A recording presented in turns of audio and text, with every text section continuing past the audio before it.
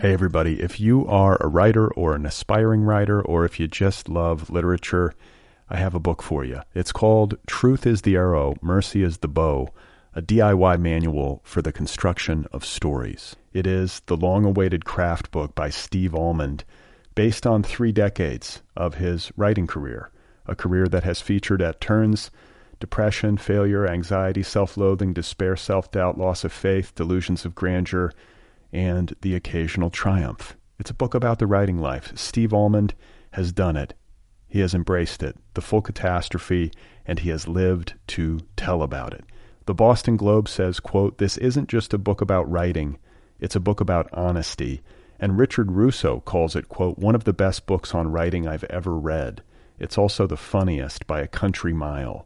Once again, it's called Truth is the Arrow, Mercy is the Bow, a DIY manual for the construction of stories by Steve Almond, available from Zando. Go get your copy right now, wherever you buy books. The longest field goal ever attempted is 76 yards. The longest field goal ever missed? Also 76 yards. Why bring this up? Because knowing your limits matters, both when you're kicking a field goal and when you gamble. Betting more than you're comfortable with is like trying a 70-yard field goal. It probably won't go well. So set a limit when you gamble and stick to it. Want more helpful tips like this? Go to keepitfunohio.com for games, quizzes, and lots of ways to keep your gambling from getting out of hand. This episode of Other People is brought to you by the UCLA Extension Writing Program, the largest open enrollment creative writing and screenwriting program in the nation. At UCLA Extension, you can take courses in novel writing, short fiction, memoir, personal essay, poetry, playwriting, writing for the youth market, publishing, you name it, and you can also take screenwriting courses, both feature film and television. The various classes are taught by top-level instructors who have actually walked the walk, publishing books and producing films and television shows. There are almost 500 courses annually, both online and on-site, at beginner, intermediate, and advanced levels, with evening, weekend, and daytime options as well. The program also offers certificate programs in feature film, television writing, fiction and creative nonfiction, manuscript and script consultations, writing competitions, free events, 9-month master classes, mentorships, scholarships, and friendly and knowledgeable advisors. For more information, call 310-825-9415. That's 310-825-9415. Or you can visit them on the web at uclaextension.edu/writers and check them out on Facebook and Twitter as well. This is a writing program. You can learn how to write better. Go and do it. Oh my God. You are not alone. You have found other people. You and I have a friend in common. Every stupid thing that a writer could do, I've done. I think it's really beautiful. Jake, did what? A struggle, you know? It was incredible. You know, it's like your head exploded seeing what was really there. And now here's your host, Brad Listy. Just one person at just one time. Right. All right, everybody, here we go again. This is it. This is Other People. This is a voice in the mental wilderness. This is you quietly having a word with yourself. My guest today is Rosecrans Baldwin. He is a founder of the Morning News. He is the author of multiple books, the most recent of which is a memoir called Paris, I Love You, But You're Bringing Me Down. It is about his messy, erotically charged relationship with tabloid princess and millionaire heiress Paris Hilton. Actually, that's not true. That's a joke. The book is about the time that Rosecrans and his wife lived in France and how they moved there after he had spent much of his childhood and young adulthood as a devoted Francophile, romanticizing French culture and Paris in particular. And then, of course, it happened. It unfolded. He actually got a job over there, gainful employment, a work permit, all of it. And he and his wife moved over there, and that's when fantasy suddenly met reality, as it sometimes happens. And this new memoir, which is published by Farrar, Straus, and Giroux, is a really deft account of that experience. And so Rosecrans and I are going to be talking about all of it, as well as some other things in just a little bit.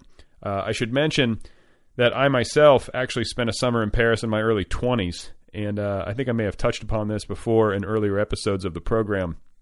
And it sort of underscores the opening bit at the beginning of every show where you hear me say over the theme song, Every stupid thing that a writer can do, I have done. That is not a lie. Among the many stupid things that I've done in my life, or it wasn't a stupid thing to do, but you know what I'm saying. I moved to Paris when I was a young man, acting out some sort of tired, lost generation fantasy, and I barely spoke a word of French. I thought I was going to write a novel. I thought I might meet some French women. I thought I might find some sort of job, and I didn't know what I was doing. So naturally, I did everything that you would expect someone like me would do. I went to Shakespeare and Company, and I remember feeling awkward and not knowing what to say, and I was looking for some kind of literary community, and when I walked in, I remember George Whitman was sitting there, and at that point, I guess he would have been in his late 80s, and he actually just died last year at the ripe old age of 98. But yeah, he was there, and I walked in, and I was eating, and I'll never forget this, he was eating a roasted chicken, and it was wrapped in tinfoil. And now it's occurring to me that maybe I've talked about this before. I can't remember. But anyway, he's sitting there, and he's eating a roasted chicken, and it's wrapped in tinfoil. And I wanted to say something to him and strike up some sort of conversation and enmesh myself elegantly into the literary expat scene. But of course, he was very old and very focused on this chicken, and he wasn't very interested in talking to me. And so I started browsing the store, trying to act normal and inoffensive. And I remember being distracted because George Whitman was eating this chicken very loudly and like sucking the chicken bones at a very high volume. And it was not pleasant, and it was a little bit odd. And after enduring this for roughly 15 minutes, I just sort of left Shakespeare and Company. And that sort of encapsulates how my summer in Paris went. And, I did keep journals while I was there, and I saved copies of letters that I wrote while I was there. And I also saved all the notes that I took, like little creative scribblings about the novel, the doomed novel that I was supposedly working on while I was there. And so I actually have some excerpts here from those writings, and I have formulated these excerpts into chronological order. They are some quick snippets that I will now read to you that will synopsize the summer that I spent in Paris in its entirety from start to finish. Okay, so here goes. Shitty hotel at the top of Rue Montagne Sainte-Geneviève. Shower essentially a sink. Have to climb up into it. Just fell off the wagon. First cigarette in 97 days. It has now become clear that everything is unclear. A short story about a highly dysfunctional hippie living in Austin. Has a pit bull. Drops acid with pit bull. Chaos ensues. Listening to French tapes, mumbling on the metro. Possible title, The Lameness. Mild panic attack in the Bastille, sudden vision of future. The oddity of a man who somehow decides that from now on, he's just going to wear a white suit all the time. Alone, riding the Ferris wheel in the Tuileries. Protagonist having trouble defining self in the modern age. Have I suffered enough to be interesting? I think I just figured out what my problem is. A comedy dialogue between a nun and a priest involving the word lay people. Possible themes: Buddhism, wifelessness, loneliness, fame. Must develop Zen fearlessness of beekeeper. Who the fuck am I, and what am I trying to say?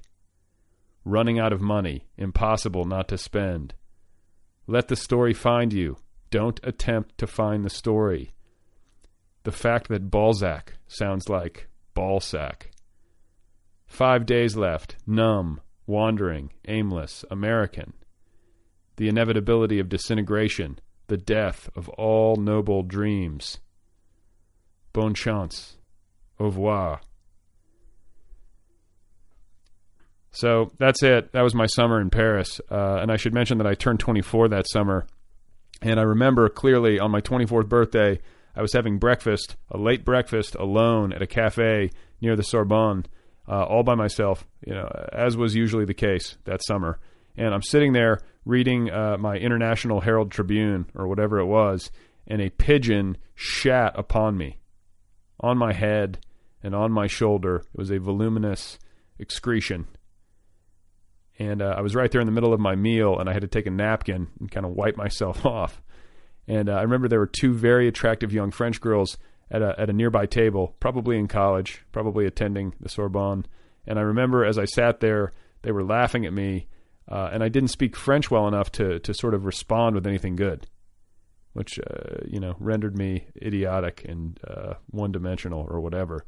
And so I remember getting up and walking away shortly thereafter, walking down the Boulevard Saint-Michel and trying to convince myself that it was good luck to get shat on by a bird on your birthday, and that this episode must mean something magical, and that I must have some sort of amazing year ahead of me, as opposed, of course, to seeing the obvious truth, which was that a pigeon defecated on my shoulder and two attractive French girls laughed at me. Hey everybody, if you are a writer or an aspiring writer, or if you just love literature, I have a book for you. It's called Truth is the Arrow, Mercy is the Bow, a DIY manual for the construction of stories. It is the long-awaited craft book by Steve Almond, based on 3 decades of his writing career, a career that has featured at turns depression, failure, anxiety, self-loathing, despair, self-doubt, loss of faith, delusions of grandeur, and the occasional triumph. It's a book about the writing life. Steve Almond has done it. He has embraced it, the full catastrophe, and he has lived to tell about it. The Boston Globe says, quote, "This isn't just a book about writing, it's a book about honesty." And Richard Russo calls it, quote, "one of the best books on writing I've ever read. It's also the funniest by a country mile." Once again, it's called Truth is the Arrow, Mercy is the Bow, a DIY manual for the construction of stories by Steve Almond, available from Zando. Go get your copy right now, wherever you buy books. With Kizik hands-free shoes, motion sounds something like this. Kizik helps you experience the magic of motion. With over 200 patents and easy-on, easy-off technology, you'll never have to touch your shoes again. There are hundreds of styles and colors, plus a squish like nothing you've ever felt. For a limited time, get a free pair of socks with your first order at kizik.com/socks. Well, it is my real name. It is my dad's name. It was his dad's name. And then before that, it was either my great-grandmother or my great-great-grandmother's maiden name. And she didn't want to lose it when she married a Baldwin, so she kind of went boy named Sue and handed it down to her son, who then decided to inflict that upon the next generation, and so on. I gotcha. No, because it sounds like a name that comes down through the ages. Like I was immediately thinking, like this family came over on the Mayflower. Something happened here. Is there a good? Like, do you have like a good family history? I don't know about that. I don't think our family history is that like sort of Yankee Tony. I do know that the name originally is Norwegian, which gets into sort of there's some Hamlet crossover there, but it means wreath of roses, which I've always thought is a nice image. Yeah. But yeah, it's good for meeting people and sort of being called by most everyone Rosecrans the first time I meet them. It's kind of there's some weird like default like that's your go-to is to stick an N in the middle of it. But when I go to get takeout, I just give my name as John because otherwise, like, what the fuck? Like, why even go through it? Yeah, no, I was gonna say, like when you were a kid, because I have we named my daughter Evan, and that's like sure. It's a boy's name for a girl. No, but that's cool. I think so, and yeah. But you never know, and then I think about like how the kids might treat her. Like, oh no! I think for girls it's very cool. I think girls having boys' names fantastic. She's going to have character. She'll probably have a lot of wit. She'll kind of be tough, but also, she's still a girl. A boy, with a girl's name. I mean, my parents, when I was growing up, they always listed me as Crans, not Rosecrans, in the school directories. So that I would like the picking on and the beating up would be, cut in half. But then, so I went by Crans for a long time, and then I met my wife at a party in New York, and she was like, "Is that short for something?" And I said, "Yeah, it's short for Rosecrans." She said, "Oh, I like that." And I mean, literally about a month later, you can draw a line in my life from the people who knew me before that date who call me Crans and the people who know me afterward who call me Rosecrans. Okay, so it was your wife who did it. Oh, she definitely, she gave me the balls to go by my own name, which is pathetic, but, that's what it took. Hey, behind every great man, is Exactly. How about behind every mediocre dude?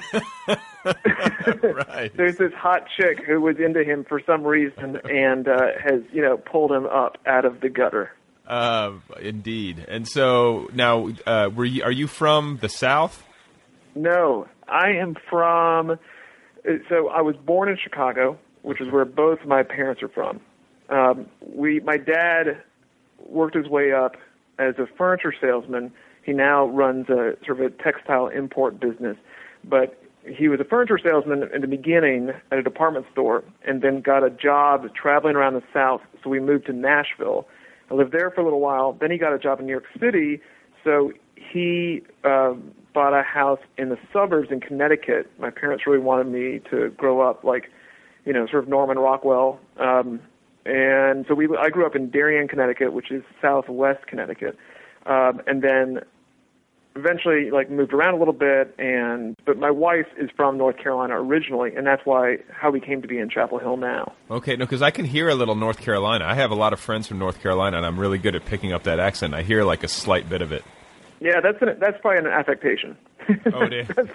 No, I mean, it's like... Just for this interview, right? Yeah, I was just like, I'm going to do the nervous breakdown. How should I come across? Let's go Southern. Just a bit, just a little bit that I'm just going to put into the interview. I also have that, I don't know if you do this, but I have that bad habit where if I'm around someone who has an accent different from my own, I will just not mock it, but I will adopt it. Okay. Right then, without knowing I'm doing it. Yeah, no, this is a great opportunity for an elegant segue. Oh, yeah. Because I do this when I'm in a foreign country.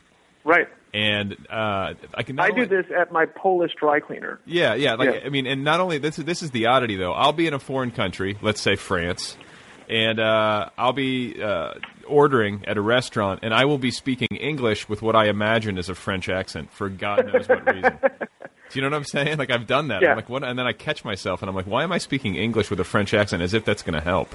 Yeah, you're doing no one a favor. You're making everything worse. Everything. So because the person listening to you, who probably speaks English perfectly fine, thinks that you're making fun of them by doing their accent badly. Right. Yeah. And it's. I don't think any kid who grew up, if Monty Python was within 500 feet and they were the right kind of kid to appreciate it, can now go to the UK without once trying on an English accent in front of someone British. Yeah, and that I'm sure that always goes over great. It's embedded. Yeah. Yeah. So yes, I did that the exact same way all the time in France. The only difference is so I lived there for about 18 months, and over time, we should say, I hate to interrupt, but we should say this is what your book is about. This is the memoir. It's about your time in Paris. That's right. And you went over there for a job, correct? Yeah. So the book is called Paris, I Love You, But You're Bringing Me Down, which hopefully says everything you need to know about the book. But I got a job, moved over there, and should I give you the summary? Would that help? Yeah, sure. I'll do the summary. Here it is. So 2007, my wife and I were looking to move abroad. Email came out of the blue from a guy I used to work with saying he needed a writer who could move to Paris and produce copywriting for an advertising agency in English, but speak enough French that he could go to meetings and, make your deadlines. And I said, oh, sure, I speak French, which was, true in as much as probably you speak French and the 5 million people who listen to this podcast speak French, which is that you took the classes through high school, got a B- and sort of figured that, you were probably better than you actually were.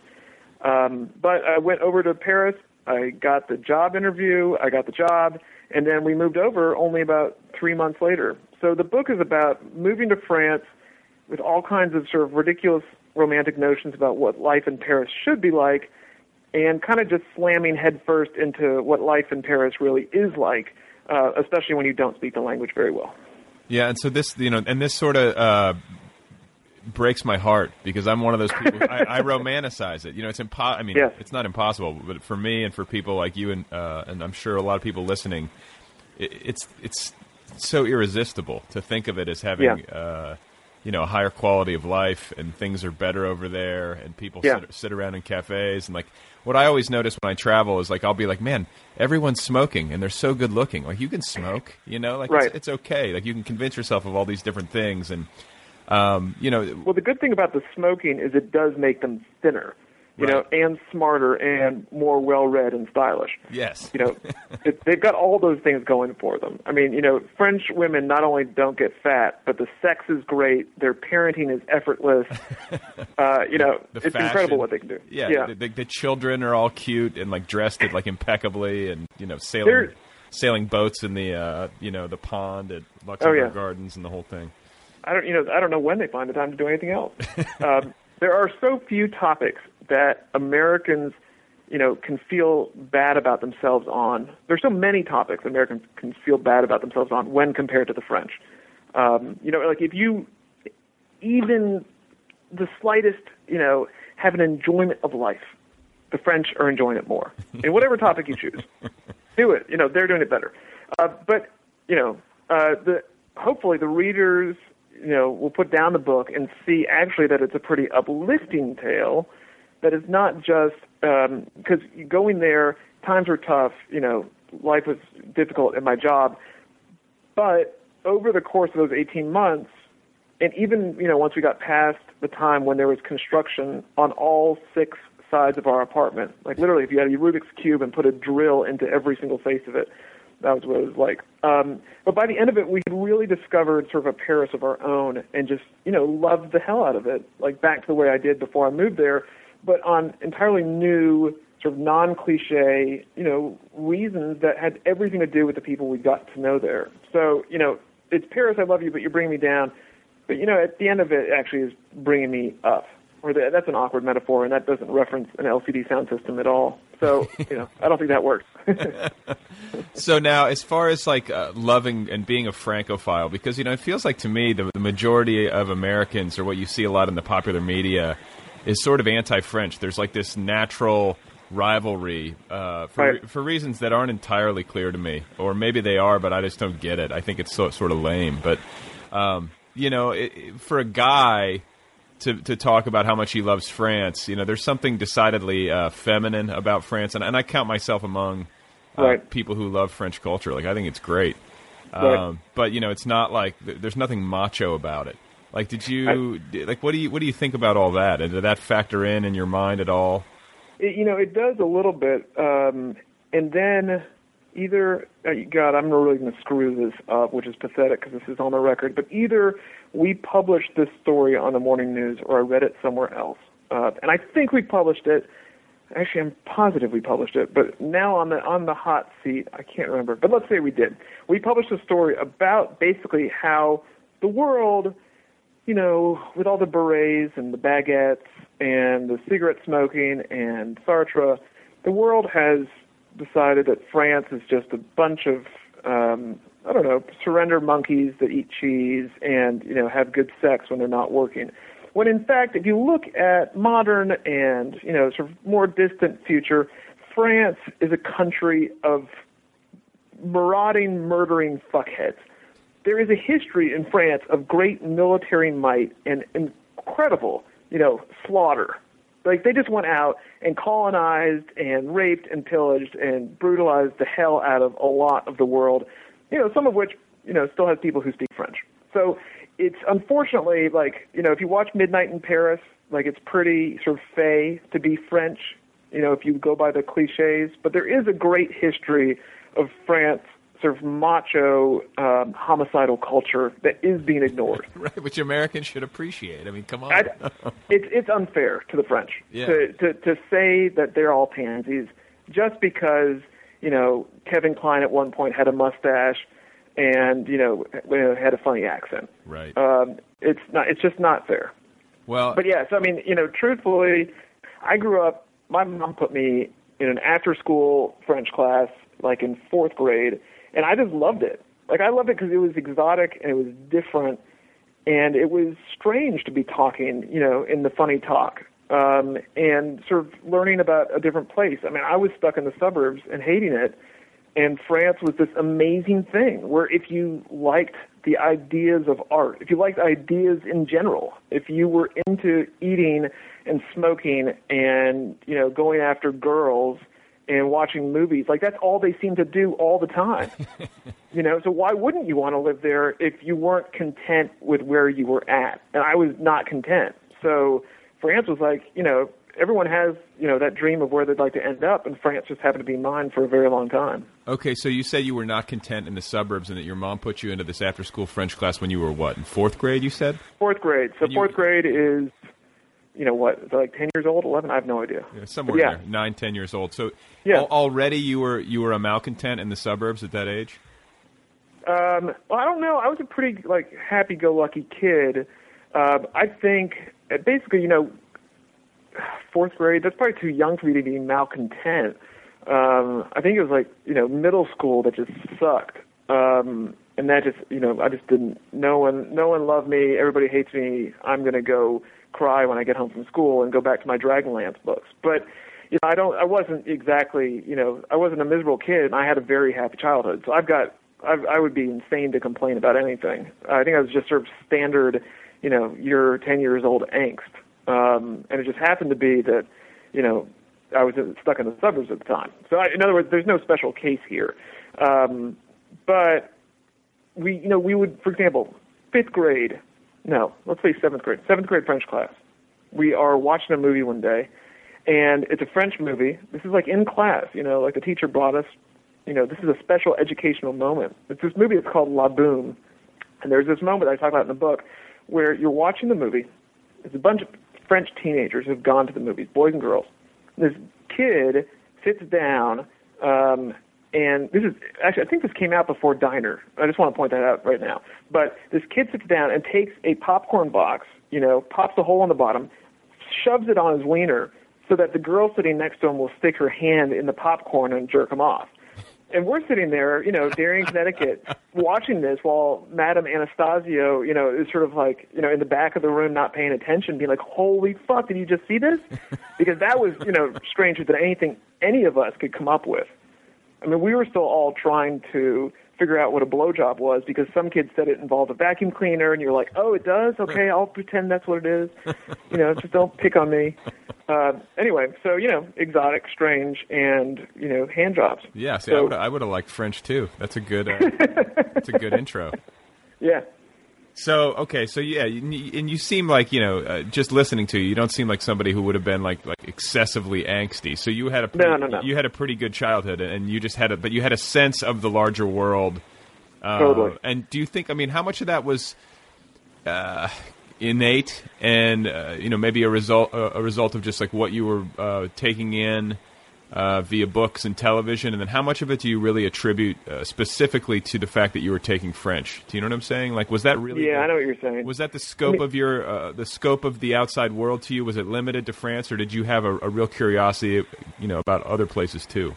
Yeah, no, it was definitely other places. I remember in middle school and in high school, I was sort of floating around between different crowds and not really attaching too well to any of them. I was in the AV club, but I was also in marching band. I was also the Eagle Scout. I just was sort of like a do-gooder, and I had crazy poofy hair. I don't know, looking back at myself, I don't find myself interesting at all. It's kind of like, oh yeah, the sort of the vanilla kid. But, the outside world was mostly through books and movies, and it wasn't just France. It was really just about anything that was sort of outside myself, because I didn't know who I was, and I was sort of into art and really into books and into writing, but those things weren't cool. So, it seemed like, the way to escape, and not think about myself and all the shit, around me was just, sort of everything outside of it. So, whether it's going to New York City, with my dad, because he worked in the city, he'd take the train every day, or it'd be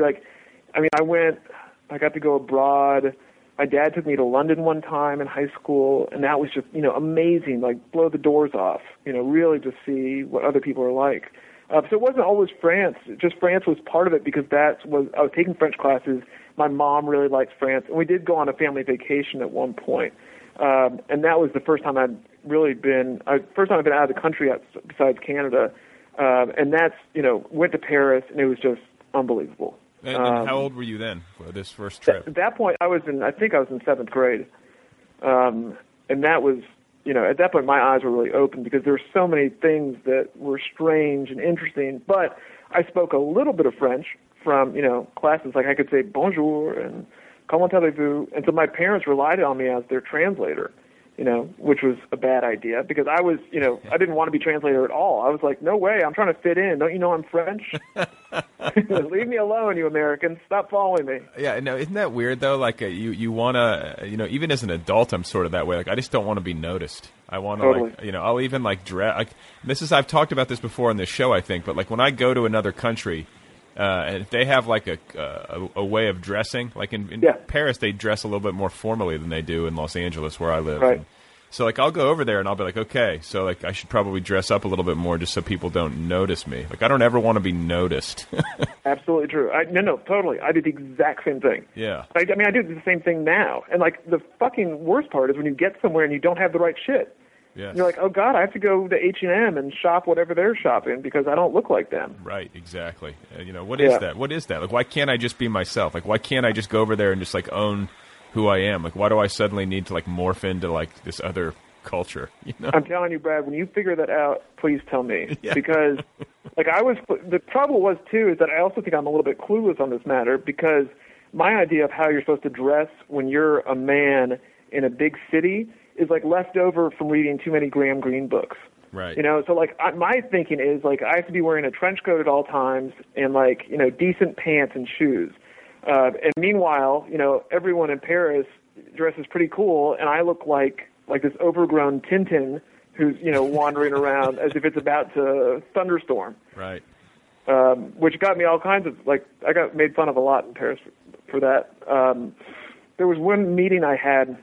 So I'm working at the advertising firm, and one of our accounts was sort of connected to Sofia Coppola. And so we had a meeting with Sofia Coppola, and I spent like a fucking hour trying to figure out what to wear. So Sofia Coppola would think I'm cool, right? So now there's all kinds of dilemmas involved in that statement, because if Sofia Coppola were to learn that someone coming to meet her had spent an hour deliberating on how to impress her and make her think that they hadn't spent any time at all thinking about what they were going to wear when to meet her, they're obviously not cool. So, that probably came out. I mean, I showed up looking like a dude in a trench coat with sneakers. So like in the end, I couldn't come up with anything. So I did look like myself. So wait, are you doing this thing? Because I do this every once in a while, like especially if I'm going somewhere and it's making me a little nervous like this. Like I'll get ready. And then I'll just stand there and I'll start looking at myself in the mirror, and then I'll be like, I can't fucking wear this, and I'll have to go back to the closet and like I'll start like compulsively changing outfits, which sounds ridiculous, but this happens every once in a while. I know exactly what you're saying. I don't do it so much, but that's only because, and I want to point out, the fact that you do that and I do what I'm about to tell you points out that we are exactly the type of guys who grow up loving France. Yeah, right. It's just like, you know what it is? It's just like, it goes back to what I was talking about earlier. Like, it's always a social occasion that requires some level of formality or something, or if I'm confused about how I'm supposed to look, right, that is what freaks me out. It's like, oh wait, do I have to wear a suit? Is this the right suit? Like, I don't have a natural fashion instinct. I don't have that at all. Yeah, I have reached a point where I have identified certain things that can be used in almost any situation, and I still feel comfortable and, sort of like that I look like myself. So I now have, like, I'm fucking Steve Jobs, but, it's like at some point, Steve Jobs decided to dress a little bit, sort of preppier. So, like, I've got, like, a pair of khakis, a pair of black khakis, and a pair of jeans. Like, that's all I need. And then there's 3 different kinds of shirts, and I have multiple copies of them. And I'm really trying to find the right jacket. I'm still stuck on the jacket because I retired my trench coat after a while of seeing pictures of myself wearing trench coats. And I need something new. But otherwise, I'm doing really good on everything else. I think I've got one blazer that you can be a dude in a restaurant or go to a funeral, or go to a Johnny Cash, tribute concert. Right. Like, all that's covered. Right. Well, no, it's weird because, like, you say the Steve Jobs thing, and it makes me think of, like, there are people, and I'm sort of one of them. I mean, like, I wear a hoodie a lot just because, like, I'm writing or whatever, and it's a little, I have a T-shirt on and I just wear a hoodie. But I stay away from Florida. Stay away from. Oh yeah, right, exactly. I bet that's a big problem for you. Yeah, it's huge. Constantly. But no, but I who for whatever reason, Jay Leno springs to mind because he wears like a denim shirt and jeans when he's not on his show all the time, every day. Like OCD, wears the exact same thing. And I'm not there, I'm not. That's not me at all. But like, I think Steve Jobs was sort of that way, and like, is it? I guess the question is it obsessive compulsive disorder, or is it just like I can't think about this? Like I can sort of understand the surrender, I think it's something to do with surrender, but then I read something this morning that just terrified my pants off. This new article in Rolling Stone. I don't know if you've seen this about the frat boys at Dartmouth. If you haven't seen it, it's fucking a nightmare. It just shows the worst degrees that rich, powerful people can reach when they are given all the time and alcohol they need to torture one another. So it's about these kids in a frat and the extremes of hazing that go on, and it gets really, really disgusting with bodily fluids that I won't subject your audience to. But there's one point where they're talking about this kid who's like the vilest of the bunch, and they're saying that he wears button-down blue Oxford shirts and Nantucket red pants, and he calls them, or someone else calls them, fuck you clothes, or fuck you fashion, as in like, hey world, don't worry, I will win at the end of the century, at the end of my life, I will have won, you will have lost, and screw you along the way. Now I don't have any. Well, I used to have a blue Oxford button down. I think I threw it away recently because it was getting ratty. I don't have any red pants right now, but like I'm thinking, here's a uniform, and this is what the uniform says. So what does your uniform say about you, and what does my uniform say about me? I'm not sure. Yeah. But I really hope it's not, fuck you, and I'm going to go eat an omelet, made out of. Actually, I shouldn't get into that. That's getting into the disgusting part. Yeah, I don't know what my outfit says. I think my outfit just says like, please do not notice this. Please just let this be appropriate, and let me blend.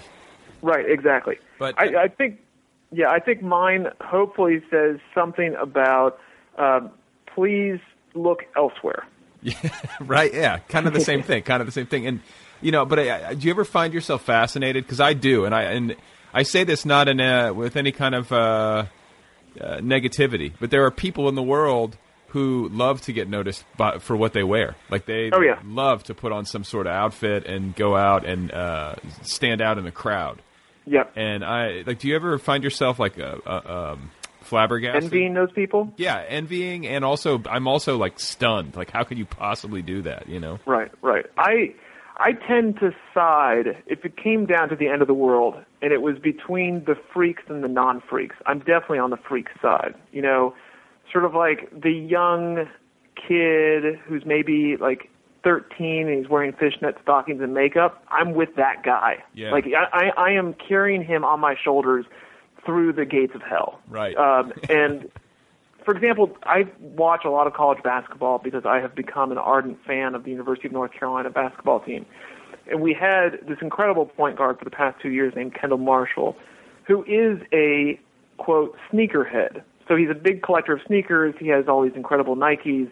He spends all his, whatever cash he has, he spends on sneakers. And he goes on Twitter and he shows off whatever sneakers he's looking at that day. And there are multiple times where I've gone in a store and been like, I'm going to buy those sneakers today. That's the Kendall Marshall sneaker from last week. And I can't do it because I know that if I bring them home, I will try them on, or I'll leave them in the closet and think, you can't go outside. Why would you wear those? Those aren't you. So the people who do know what they're all about and are flaunting it, mad respect.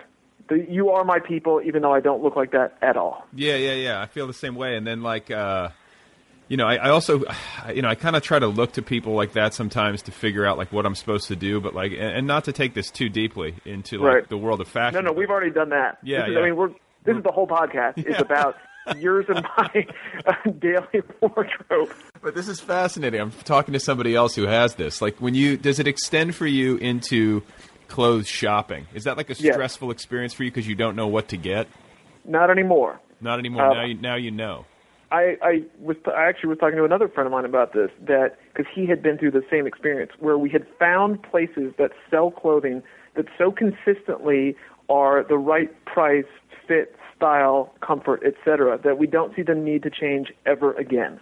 Okay. So like basically I've got like a couple catalogs and I just buy clothes out of there once every 7 years, and I'm done. I mean, there are occasionally I'll like add some new stuff to it, more frequently than 7 years. That's a little bit of an exaggeration, but not a lot. Okay, so what are your go-tos? Like, do you have like a label?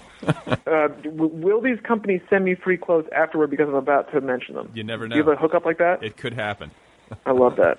Let's see if that could happen. I would get if I could be sponsored by an espresso machine and what else? I don't know what else, but if Nespresso would sponsor me, I would wear like a sticker if I got free espresso out of it. Yeah. But so the clothing. My brother-in-law just turned me on to pants from this website called bonobos.com. Bonobos. I don't know how it's pronounced. Yeah, like the chimpanzees. Like the monkeys. Yeah. They've got great monkey pants. So I recently got 3 pairs of pants from them. I'm very satisfied with those. They fit great. Excellent. And it's hard to find a pair of khakis that don't make you look like a preppy asshole, or someone who's working, I don't know, in a shitty IT job where they're a skater by night, but they have to wear pleated khakis by day. The Dockers. The Dockers. Let's just call them the Dockers. All right. Okay, so let's transition, shall we? Do you want to transition? Away from the pants? Away from the pants. We can do. I think we've covered it. I mean, unless you have something else you want to add. No, I'm good. I was actually starting to think of all the people that I've read about that have like their defined look. Like there's a bit Philip Roth talks about how he settled on a look at one point. I think he was in his 40s, which was button-down shirt or sweater and khakis every day. And he never would, differ up because once he figured it out, that worked for him. Yeah. And didn't want to think about it ever again. And I was watching 60 Minutes the other night, and they were interviewing the new CEO of Chrysler and Fiat. Sure. And the guy wears a black sweater every day. Right. Kind of like Steve Jobs. It's like a weird thing. I don't know. And I think it's like a lot more common than people, want to admit, or people often. Yeah, I know. And then you look at GQ or Esquire or whatever, and you see guys and they look so cool and they've got like 100 bracelets on each arm, and you're like, oh yeah, I should get a bracelet. And I did that. We were over at my in-laws' house. My wife had this is about to get really pathetic, a basket of friendship bracelets she had made in like 6th grade. I literally was like putting one on my wrist. I was like, what do you think about this? She looks at me. She's like, "What are you doing with my friendship bracelet?" Yeah, so I will always be a poser if I try to do anything but whatever works for me, which just happens to be sort of modern day Tintin. All right, so you are. Have we got time left? Can we talk about something else and close? Oh okay. Yeah, we've got plenty of time. I want to talk about you and your writing career, and I want to start, I guess, with I always ask writers this, but how early did you know that you were going to do this? When did it start? I mean, how can we reliably or accurately answer that question? It was early. It was early that I enjoyed writing. I mean, the idea that you could do this, that people did this, that books didn't just appear in the library, and this sounds trite or silly, but that honestly didn't click in for me until after college. But as a kid, growing up, my dad and my grandfather both wrote poetry. My grandfather was this, I think, pretty frustrated in life accountant who longed to be a poet. And he would write what's called occasional poetry. So if someone had a birthday party or a wedding or an anniversary, he would write a poem for the event. And it was always, there were a couple ideas. One, you try to use the biggest words possible. Two, in the crudest fashion that you can get away with. So a lot of the poems are about the hostess of the party, about her ass and how nice her ass is, but you don't say ass or nice. You use something that has 7 syllables. Right. Anyway, so there's a lot of more stories that go along with that. But the point is, I grew up both with writing being something that you did for fun, and with a lot of books lying around. My parents, they're not super highbrow readers. They're just readers. And so they had a rule that if like we went to a bookstore, like they were pretty cheap otherwise, but I could get a book. Like they weren't going to say no in a bookstore. So I grew up just reading, sci-fi and fantasy and literary stuff and whatever. And then in high school and college, writing was just something I was good at, something I enjoyed doing. But I was all poetry all the time. I didn't start writing fiction until after college. I didn't take any fiction classes. It was just, I always loved reading novels more than anything else. And when I left college, and for some reason, I'd get up in the morning before work, and I wasn't writing poetry, I was writing a novel. So it just went from there. But early on, I knew I loved writing. I didn't, it wasn't that I thought I'm going to be a writer, but it was certainly fun and something that I, just sort of found myself called to. And what about favorite writers? Like, was there a writer that really like clicked in your head when you were an adolescent and made you think like I want to write like this person or be like live like this person?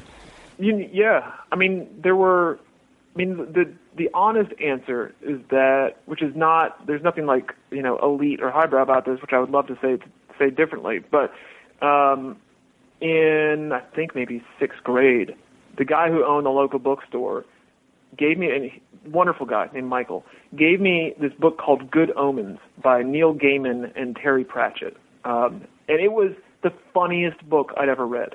I mean, I could not put it down. I reread it 14 times.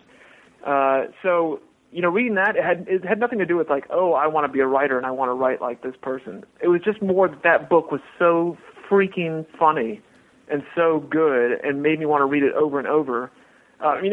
These days, if I was growing up, it could be Harry Potter that could have done the same thing for me. I mean, obviously, yeah, there's tons of writers afterward when I started thinking of myself as a writer that I wanted to emulate. In college, I was a poet, so all I wanted to be was like the next straight Frank O'Hara. That was my thing. If I could have gotten a job coming out of college at the Museum of Modern Art and like just spent the whole time writing poems on typewriters at lunch, I would have done it. And so where did you go to college? Colby College in Waterville, Maine. Oh, okay, yeah. So small school. I mean, like that's a tiny little school, right? Tiny school. And little school. And you like major, 1,800 students. Did you major in English or what, yeah, with a concentration on poetry? English major, concentration in creative writing, and all the creative writing I did was in poetry. Okay, wow. And so that's like that's one of those degrees where when you get out, you're like, it's not like an engineering degree. I have a film studies degree, so I can relate. Right. Yeah. No. I got an internship the summer before my senior year in college at a web design company in New York, and at that point, it was like .com bubble was just starting, and they had tons of jobs and no one to fill them, and no one knew what they were doing. So I took like a class in college, like a supplemental like web design HTML class. I built myself 2 websites, and I graduated with a job. And I was working as a copy editor at a web design agency. So I lucked out, man. I came, into the work world right when when like a weird world needed workers. Yeah. No, I mean that was because that was like 1997, 1999. Oh, is that what it was? Okay, yeah. Because I have some friends who worked in technology, and they were, this was like 97. They went out went out to San Francisco in 98. Yep. And, caught that wave, and it was just a dumb lucky time. And, of course, I was, like, nowhere near it, but I was also like, a year behind those people and wasn't really experiencing any of that. And so, but it had the effect, and I don't know if you felt this way, too, but it had the effect of being like, oh, this is just how things are. Like, you get out of college and the economy's blowing up and things are good, Yeah, I mean, this is how it's supposed to work. Yeah. We're in America. Yeah, and now we know my that's parents not the just case. paid X amount of money for college. Of course I should get a job. I mean, the people who I know now that are just coming out of college or sort of young people that we've got working at the morning news, it's just, it's a nightmare, compared to what I was able to sort of just dumbly and, beyond luckily to sort of lope my way into. But yeah, so copy editing and then just was working on fiction in the mornings and trying to, at first it was I wanted to be Haruki Murakami, and then I wanted to be Iris Murdoch, and then Philip Roth, and then back to Iris Murdoch. And so and then just started hopscotching between people that I just really admired and loved the hell out of their books. So, but that's quite a bit of discipline, though. I mean, you're getting up like what time in the morning? Like 5 o'clock in the morning to write? Yeah. Originally, it was more like in the 6s because I didn't have to be at work until 10. Because .com. So yeah, 6s, and then these days it's 5, and it's sort of like it's gotten pulled back basically to 5. I didn't start waking up until 5 until I was in Paris. But yeah, around 6. Okay, so you get up that early, you write for like 2-3 hours. Is that the way that it goes? Like 2 hours. Yep. And then are you able, I mean, obviously you're able to find enough concentration. Like, does the compressed amount of time actually help you focus, do you think? Yeah, I mean, those 2 hours, I would say 90 minutes of it was sitting in a chair and not, producing anything that was worthwhile. A lot of it I think I think if I was doing anything right, it was the fact that I wasn't getting out of the chair. Mm-hmm. But I mean, I'm writing in the mornings, spent 2 years, I wrote a novel, and it was horrible. I mean, a lot of it was me teaching myself how to write fiction and try to, emulate books that I've got lying around. And, I would take out and I chose the worst examples. I grab Light in August and be like, okay, I'm going to copy out, a couple pages from Light in August. Like, who the fuck thinks it's a good idea to try to learn how to write from, a Faulkner masterpiece? Dumb move, Herman. But yeah, and so then, and after that, I wrote another novel, and that one got me an agent, and he sent it out to a bunch of publishers, but we got rejection notices from all of them. Some of them very polite and nice, sure, and long, sure. But, and were you and how did you take that? Did that crush you? The first one, being a piece of shit, didn't crush me. The second one, being so widely rejected, yeah, it was awful. It was very discouraging. I started my next novel right away afterward, but I was totally in a fucking, pit because of it. And I don't think I was that much fun to be around for a couple months. Well, okay. And so here's the thing, though, because you did get right back up, you dusted yourself off, and you kept going.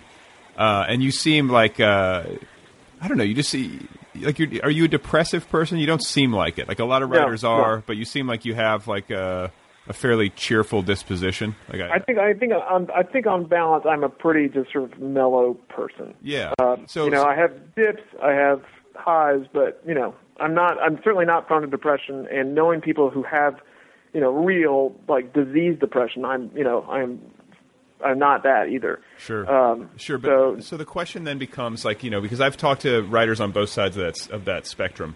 Yeah. And I don't know what I am. I think I'm a little depressive, but nothing too serious. Okay. But every writer, I have to imagine, because of the amount of rejection that you have to go through, and just because of just the rigors of it, how do you find the energy? Is it just like a compulsion that you can't control? Are you a really competitive person? What went through your head after that rejection, the one that hurt? And in between that moment and then getting up and starting the next book? I don't know. I was going to ask, in terms of your depression, it's sometimes a measure of what's your relationship with alcohol? How do you feel about alcohol? At what point does alcohol play an important role in the day? And I really mean what minute? There's a minute, 5:04. For me, it's kind of a desire to say fuck you to people who, sort of that didn't think I could pull this off, that I couldn't do this. It was, it's probably along the same lines I didn't do an MFA program, and I don't have anything against MFA programs whatsoever. I think for a lot of people it's the right thing to do, but for me it wasn't. It was another thing of being well, fuck that. That's not how this is supposed to work. I'm gonna go try and prove everybody that I can do this. So there's a little bit of a fuck you thing, and that's probably a competitive thing, and also, I don't know, again, it was I want to do something, and this is the thing that I seem to be kind of good at, and if I spend a lot of time, I guess maybe I'm an obsessive person. Yeah. No, I think you have to be. I don't think that it's because, I sort of with tongue-in-cheek will sometimes say that writing is a disease. That if you're actually a writer and you have the compulsion to write, that it really is. It can seem that way anyway to me at times, that there's no way that it's not some sort of disease. You have an illness, and that's the way you manage it. But that might be too unkind. I don't know. I don't know. I mean, I think it's probably maybe a little unkind only because of how much of this is not like you must write or you go to the prison. Like it's, we're all doing this for the heck of it. At some point, if it's not fun, it's like, well, what the fuck are you doing? Like, go be an actor. Go find out what real depression is like. See what rejection of your genetic material feels like emotionally. But I think it's also, I love working. Like I just like working. I grew up, my dad was constantly working. I think I probably emulated that a little bit. I'm sure the fact that I like to wear a trench coat comes from him wearing a trench coat every day when he's standing on the platform going to this job in New York City. And so, to be honest about it, it's probably just like if I hear about people that get lucky breaks, or it sounds like they don't really put the work in, I definitely think lesser of them, because I don't think there are that many things harder to do that require more sustained effort and concentration than writing a really good fucking novel. And I don't have, I'm sure 600 years away from pulling that off, but when I see a really good book and I've read it and it's really worked its magic on me, I can almost always feel or sense the amount of work that went into it. Yeah. Yeah, like it's like not a word is out of place, not a word is missing, like that whole feeling, where it's like airtight, Exactly. And even if it is a little bit sloppy, because I think that's one of the great things about the novel as a form is that it can be this sort of, sloppy, blubbering, hoary beast. Like, we get away with 900 pages if we want to, and people give us credit for it. But those books inside them are creating, this world. Now, I don't get that world sense from movies. I don't get it from short stories. I don't get it from the internet, whatever other forms of art or entertainment that are out there, painting, architecture, sculpture, blah, blah, blah. Only the novel, for me, makes me feel like I have entered into another consciousness. And I realize this may sound like, sort of theoretical bullshit, but it's always been that way. I've always wanted a novel over something else when it comes down to how am I going to spend my time. And I'm a TV addict. I love poetry. I like paintings. I like movies. But, in terms of what I think is the best, the hardest to pull off, and the most immersive, I choose the novel. Yeah. Well, I think it's hard to say. I think it's probably tough in whatever field you go into, so you don't want to belittle, but like it's hard for me to imagine a sustained work of art that's harder to produce than a good novel. But maybe. Yeah, I mean, we're not. I mean, I'm assuming that we're leaving Burn Notice to the side here, right? Like, we're not going to include Burn Notice in our conversation? Because Burn Notice has some incredible moments. Yeah. I mean, that guy, when he does a foreign accent, I mean, it takes it to a whole new level of non-acting.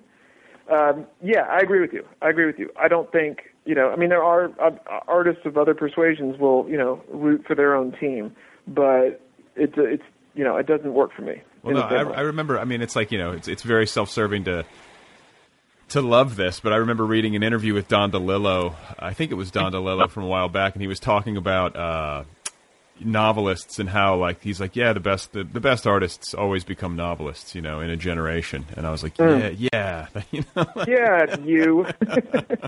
And it's I'm thinking to myself, well, then that must, he must be referring to himself. It's weird how, like, embedded in that.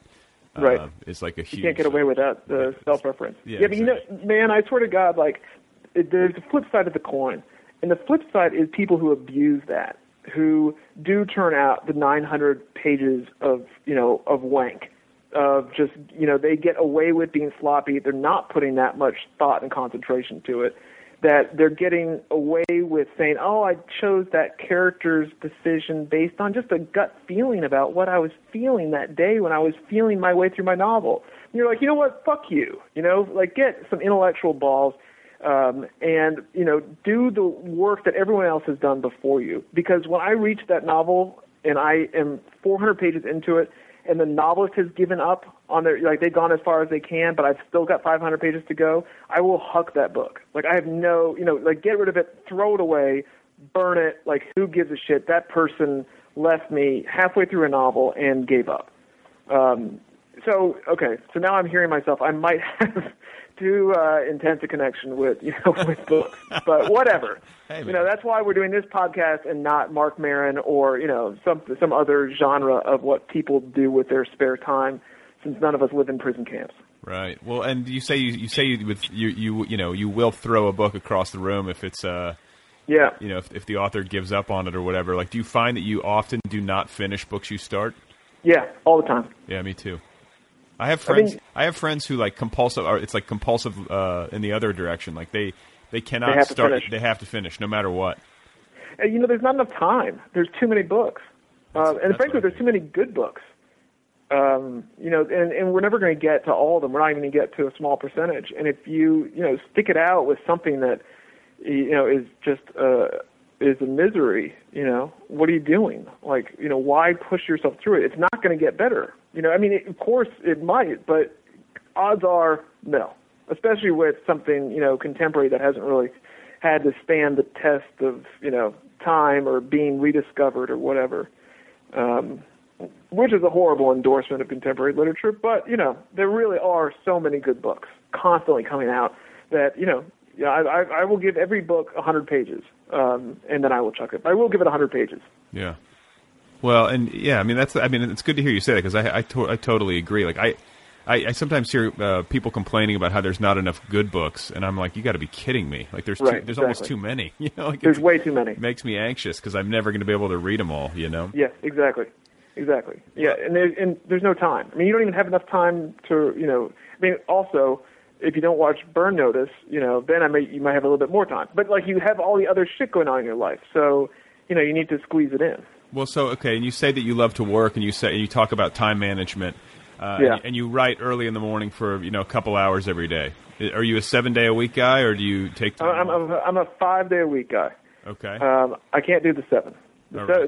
I would love to, but I can't. I don't have that temperament. I need to sleep late on the weekends also. That's the way I get away with not sleeping for 5 days a week, is I crash on Saturday and Sunday. Okay. Also, I don't have children. Which, everyone out there who, is listening to this and is like, oh, that guy's an asshole.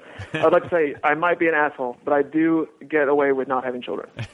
Do you have plans? Is that on the horizon, you think, at some point? Or the answer to that, which can go on the record, is not today. Which is to say that my wife and I, it's I can only go so far on the record with this, but let's just say the answer is not today, and who knows what tomorrow will bring. You never know. Okay. You never know. You never know. All right, well, before I let you go, I want to talk a little bit about the morning news. Yes. So you were in New York, you were out of college, you were working at a web company, you were a copy editor. Yep. You had some lucky timing in terms of the job market and what kind of opportunities were available to you. Yep. So how did it get to this point then? How did you transition into running the morning news and all the rest? So at that job, there was a guy named Andrew Womack doing the exact same job as me. And we would do this little newsletter that we would email around to other employees that was just our favorite things that were on the web that day. Some of it pertaining to our work, so that way our bosses didn't mind us doing it, and other just shit that we found on the web we thought was interesting.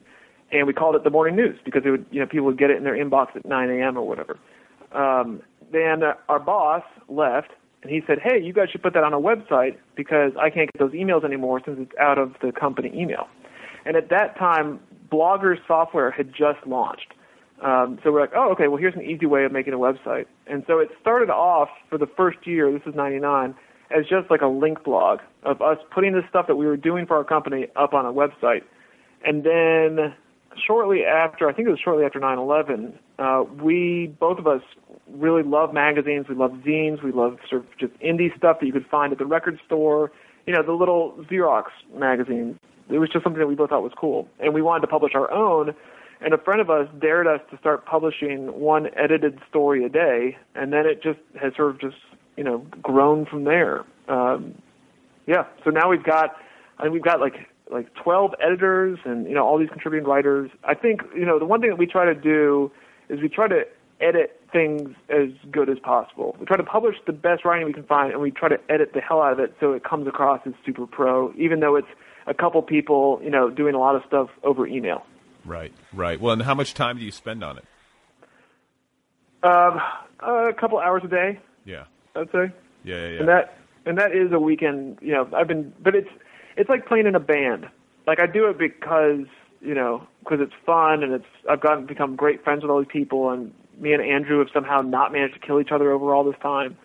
And it's just, it's a lot of fun to do it, and it's still satisfying that the pleasure of doing something that's collaborative, which writing isn't, and being on the flip side of publishing, of actually publishing other people that I think are great and I admire, and I really want to, see their work, discovered by other people. Sure. Well, yeah, I mean, and like, what is your take on where things are in publishing with regard to the digital and, as much all the changes that things seem to be going through? Like, do you have any like really clear, articulate sense of it, or is it sort of like the rest of us, where you're kind of just watching what's happening and trying to cut through the fog? The second option, the option 2, and supersize it. Yeah.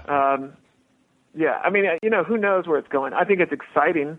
I think there's better stuff being published than I've seen before. But there were generations, though I don't know if you can say generations yet with regard to the internet. There was a generation of internet magazines that came first, like Suck and Feed and Word, that did a great job of putting out pro material, well edited, topical, interesting, and there were new forms.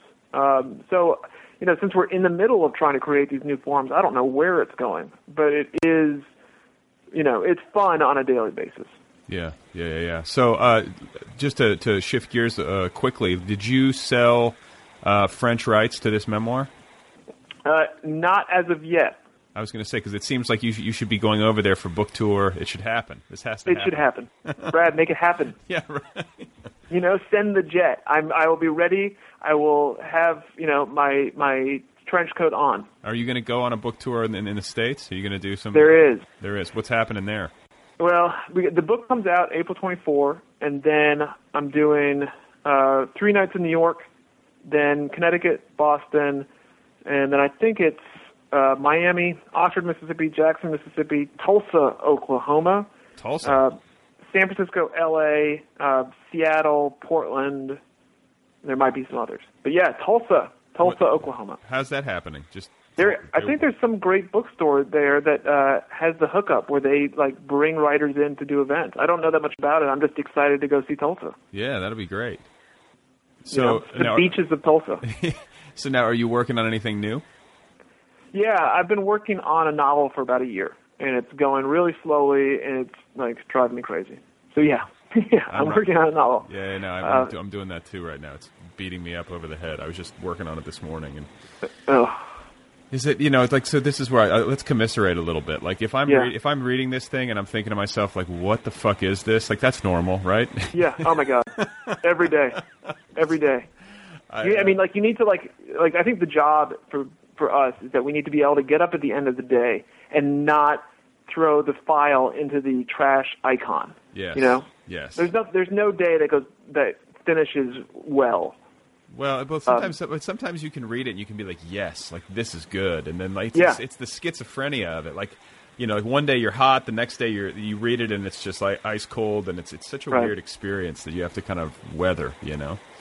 It's totally bizarre. I don't know who else has this experience in their work life. Probably plenty of other disciplines, but I'll go back through You Lost Me There, and there are literally, I think there are like 3 great sentences in that book that I'm excited about. And I'm not like knocking the book. I think it's it's an okay book, but like when I look back on it and people are like, "What do you like about that?" I'll be like, "Well, there's this great sentence." I can point to it and they're like, "That's not that good." And I'm like, "Oh, look, for me and knowing how I got to that sentence and what that sentence meant that day, that's a great sentence." Yeah, no, because I'm kind of the same way. Like I might be even a little bit harsher on my own book, but like I look back on my novel and I'm like, it's hard for me to look at it. And I think that's common, but I think there are authors that are maybe more well-adjusted about that sort of stuff than I am. But like I can pick up my book, which I try not to do because I don't want to like wallow in that. But if I pick up my book and I open it to any page and I start reading, it causes me like physical pain. Yeah, I know the exact feeling. I think actors who like watch themselves like on film say the same thing. Like they can't be in the room. Like I can't. I mean, someday maybe. I hope so. In the way that I look back on stuff that I wrote in 2nd grade about, the guy in the mouth of the cave that is, fighting the dragon. Yeah. I actually wrote that story in 6th grade, It might be like one of the 2 last short stories that I wrote. This was in 6th grade, and it won a contest. It was submitted in the state of Connecticut. I want to point out that everyone who entered that contest also won.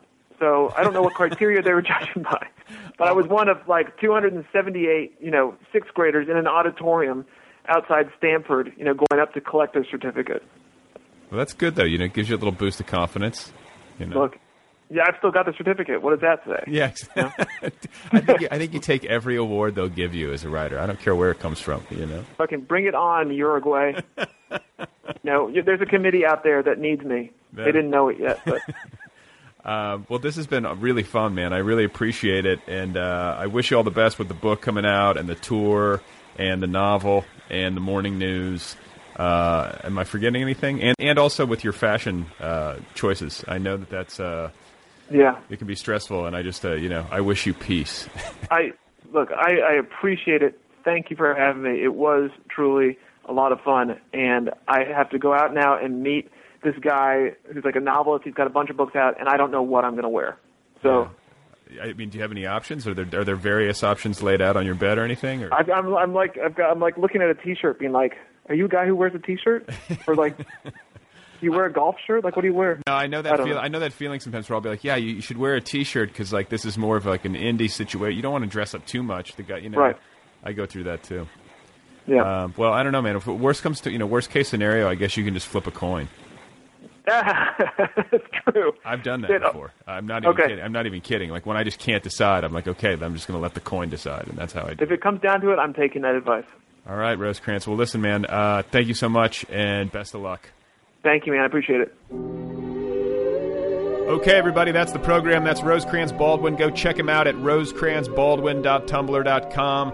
The book is called Paris, I Love You, But You're Bringing Me Down. It's out from FSG as of April 24th. Rosecrans is on the Twitter. His handle is @RosecransB, and you can also find him on the Facebook. Once again, I want to give a plug to our sponsor, the UCLA Extension Writing Program. If you're working on a novel or a collection of short stories or a screenplay of some sort and you want some instruction or some structure or some camaraderie, go sign up for a class. You can attend classes right here in Los Angeles in person or remotely via the internet. Either way works, and there's no time like the present. For more information, call 310-825-9415. Again, that's 310-825-9415. Or you can visit them on the web at uclaextension.edu/writers or check them out on Facebook or the Twitter. This show is on the web. It's at otherpeoplepod.com. It's on Twitter. Follow it. I'm on Twitter. Follow me. You know the drill. And if you want to email me, the address is letters@otherpeoplepod.com. This particular episode, I got to say, it makes me a little nostalgic for Paris. What a great city. I don't care what anyone says. It's one of the most beautiful places in the world. And even though I did not fully assimilate, I did spend a summer there in my youth, however awkwardly. And for that, I am grateful. And I hope to get back there at some point. And I want to take my daughter there when she's like 12. That's sort of a goal of mine. And believe it or not, I get this from Gwyneth Paltrow. I remember reading some magazine article, and she was talking about how her dad took her to Paris when she was 12, and he did it. He told her because he wanted her first memory of Paris to be with a guy that would always love her, which is like really sort of sweet. And he wanted to protect her so that she wouldn't go to Paris for the first time later in life with some guy that she was dating who would later turn out to be not such a good guy. And then the relationship would implode, thereby ruining Paris by association. And it's just too good of a place to be ruined, and it's too big of a risk to take, and I feel like I have to do something about it, and I have to protect my child. And I'm probably overthinking this. So anyway, that's it. That's the end. This is the end of the show. This is the part where we say goodbye. Please remember that Sigmund Freud once attended a lecture by Mark Twain, and that Leo Tolstoy kept a portrait of Charles Dickens on the wall in his study. I will be back again soon with another conversation with another author. Thank you very much for listening. Merci beaucoup et à bientôt.